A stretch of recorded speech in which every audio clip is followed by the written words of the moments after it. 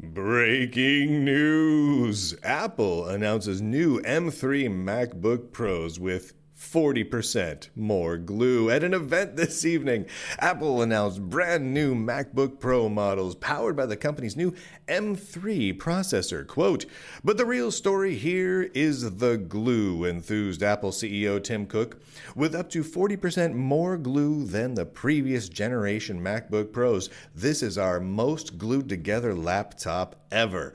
According to Apple's Vice President of Hardware Engineering, John Turnus, the glue in the new M3 MacBook Pro is, quote, "sourced from biodiverse, carbon-neutral, artisanal glue farms," and is, quote, "completely covering absolutely every chip." Quote, "When we designed the glue in the M3 MacBook Pro, we had one goal," continued Turnus, "to keep Louis Rossman's grubby little fingers from messing around in our laptops. We absolutely love how glued together all of our parts are. We think you will too." I kill me right now. I watched the Apple event with a bunch of you over on Lunduke.locals.com, and it struck me.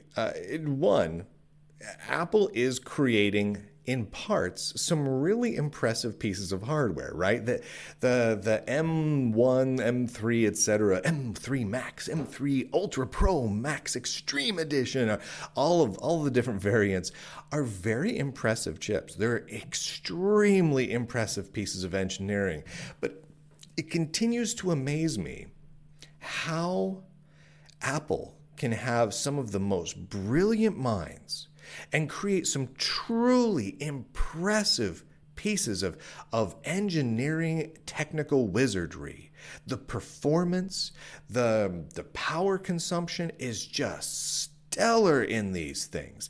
And at the same time, despite that brilliance, they can't give us a laptop with a removable battery. They can't give us a laptop that is user upgradable. They can't give us a laptop with screws in it that we can just open up and fix on our own. They glue the heck out of everything. And it is absolutely asinine. It makes me think of Apple of old. There was a time when Apple prided themselves. Like it was a thing. When Steve Jobs got up on stage, he would showcase how easy it was to open up the case of a PowerBook or a Power Mac G3, right? He would show us how on an iBook you could pop the whole keyboard off without even any screws. You had these little tabs at the top and you go boink and the whole keyboard would pop up. You could change the RAM and you could pull out literally the wireless card was a PCMCIA card that you could yoink it out. You don't even need it. You could air gap the darn thing. You could change out the hard drive, the battery. They made it. They prided themselves so much on having easy to replace batteries. The old iBooks, you change the battery with a quarter, right? It had those little screw knobs that you stick a quarter in and go 1 quarter turn, and the battery just popped out. You pop in a new one. You can do it, hot swap it. It was great, and put it in a little battery charger and charge that one up while you're using the next one. They had their Wall Street and Pismo line of laptops could have batteries, 2 of them at once, in hot swappable drive bays, one on either side, and you eject them by pulling a little lever forward, and it goes choink, boom, and it shoots out the battery. And you could put in 2 batteries to get crazy battery life at the same time. You could pop both of them out and charge one of them out. You could hot swap them. It was amazing. It was amazing. The number of ports on an old PowerBook G3, they had SCSI ports and serial ports and USB ports and FireWire ports. And they had ports and ports and ports and a little Ethernet connectivity. They had infrared. It was incredible. It was incredible. The amount of expandability, the ease of getting into these machines was fantastic. Were they perfect? No, they weren't perfect. They could have been better in so many ways. But under Steve and under Gil Amelio and John Scully and all of them, they were user serviceable machines, at least to a certain extent. Now, these are glued together marvels Even, I mean, half the you can't change the battery on your friggin' iPhone. Got one right here. Can't change the battery on it. You get a modern iPad, get a MacBook, any of it. You want to upgrade the RAM? No, can't. Can't upgrade the RAM. Can't upgrade the hard drive. Can't open the darn thing up. Can't change the battery in it. That's the one that gets me the most, because it assures an end of life. It assures you that the entire machine you just bought is destined for a landfill. And you see these reports all the time of Apple intentionally remote bricking iPod Touches, early iPhones, all of them, iPads even, where people will get recycled machines and like, okay, great, we'll wipe them all off and recycle them, and maybe find a way to put a new battery in them and ship them out to new people so it can be reused, because it would be green, it would be good for the economy, it would be great for people who don't have machines like this. It would be fantastic, right? But Apple doesn't want that, so they brick them. Apple hates its users. It hates you. It hates me. Apple just does.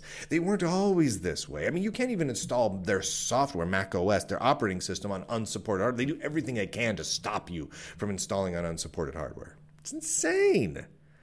The amount of control is over the top. If Apple, with their amazing technical, I mean, they are doing some, engineering-wise, some very cool things. If they coupled that with doing some truly wonderful good things for all of us to come together and be like, wow, they want us to use this laptop forever, and I can hot swap out the batteries, and I can upgrade my RAM and all that. Oh, I would be an Apple fanboy right now. Truly would. Truly would. But that is not what Apple wants. And until they do that, I am going to dog on them and criticize them every single chance I get until they pull their head out of their big, giant hindquarters shaped like a spaceship and start shipping machines that you can change the gosh darn battery on. I should also point out that if you are watching this on YouTube and whatnot, you are not getting this the best way. You can get this completely free of commercials. You can get all the work that I do commercial free over at lunduke.locals.com. Go to lunduke.com. There's links there for everything I produce, all the sites that you can sign up for, free or paid. It's great. I should also point out that I have a sale going on. Great. So last week I had a sale. Do I have that here? I don't know if I have that here. Well, I had a sale where I celebrated the 10-day anniversary of ending a previous sale. Now I have canceled a sale and created a new sale that looks just like it. I'm going to read this to you now. Brian Lunduke, editor-supreme of the Lunduke Journal, has stunned industry watchers today by abruptly canceling the current Lunduke Journal subscription sale and replacing it with a new sale with identical details. Quote, "That old sale was giving me a lot of sass talk," stated Lunduke. And I'm not about to sit here and let some cheeky subscription sale give me a bunch of lip. So I canceled it and created a new sale that looks just like it. Boom. The response from the community and parents alike was swift and supportive. Quote, "You let one subscription sale start mouthing off like that, the next thing you know, every sale is doing it. You got to be strong. Got to set an example for the other sales that no guff is going to be tolerated." End quote. Quote, "That sale got off easy," stated Big Bubba, another Lunduke Journal fan. "One of my sales start back talking like that to me like that? No, sir. Big Bubba don't put up with no sauce." So he's a little frequently asked question. So it's the same sale?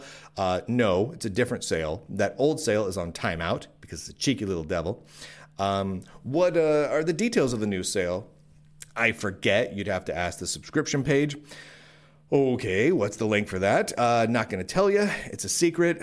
Seriously? This is the absolute worst marketing I have ever seen. I know, right? You got to at least give us a link. Fine. I'll give you a hint. It rhymes with schmunschmook and has a .com after it. Wait, or .org or something, whatever. You'll figure it out. Anyway, so you can... Look at me right there. I'm like giving. I'm like. So yeah, there's a sale going on. Go to schmunschmook.schmom or something that rhymes with that may or may not be on the screen right now, and you can find out the details, whatever. Anyway, I want to say thank you to everyone for supporting all the work that I do. All of you are all fantastic. I really couldn't do it without you. You are the best nerds on this green earth of ours, and I hope you get to do something truly nerdy today. I hope you do, because you deserve it. I hope someone gives you a high five for doing it, because high fives are awesome. And with that, ladies and gentlemen, boys and girls, nerds and nerdettes around the world, I do declare, end broadcast.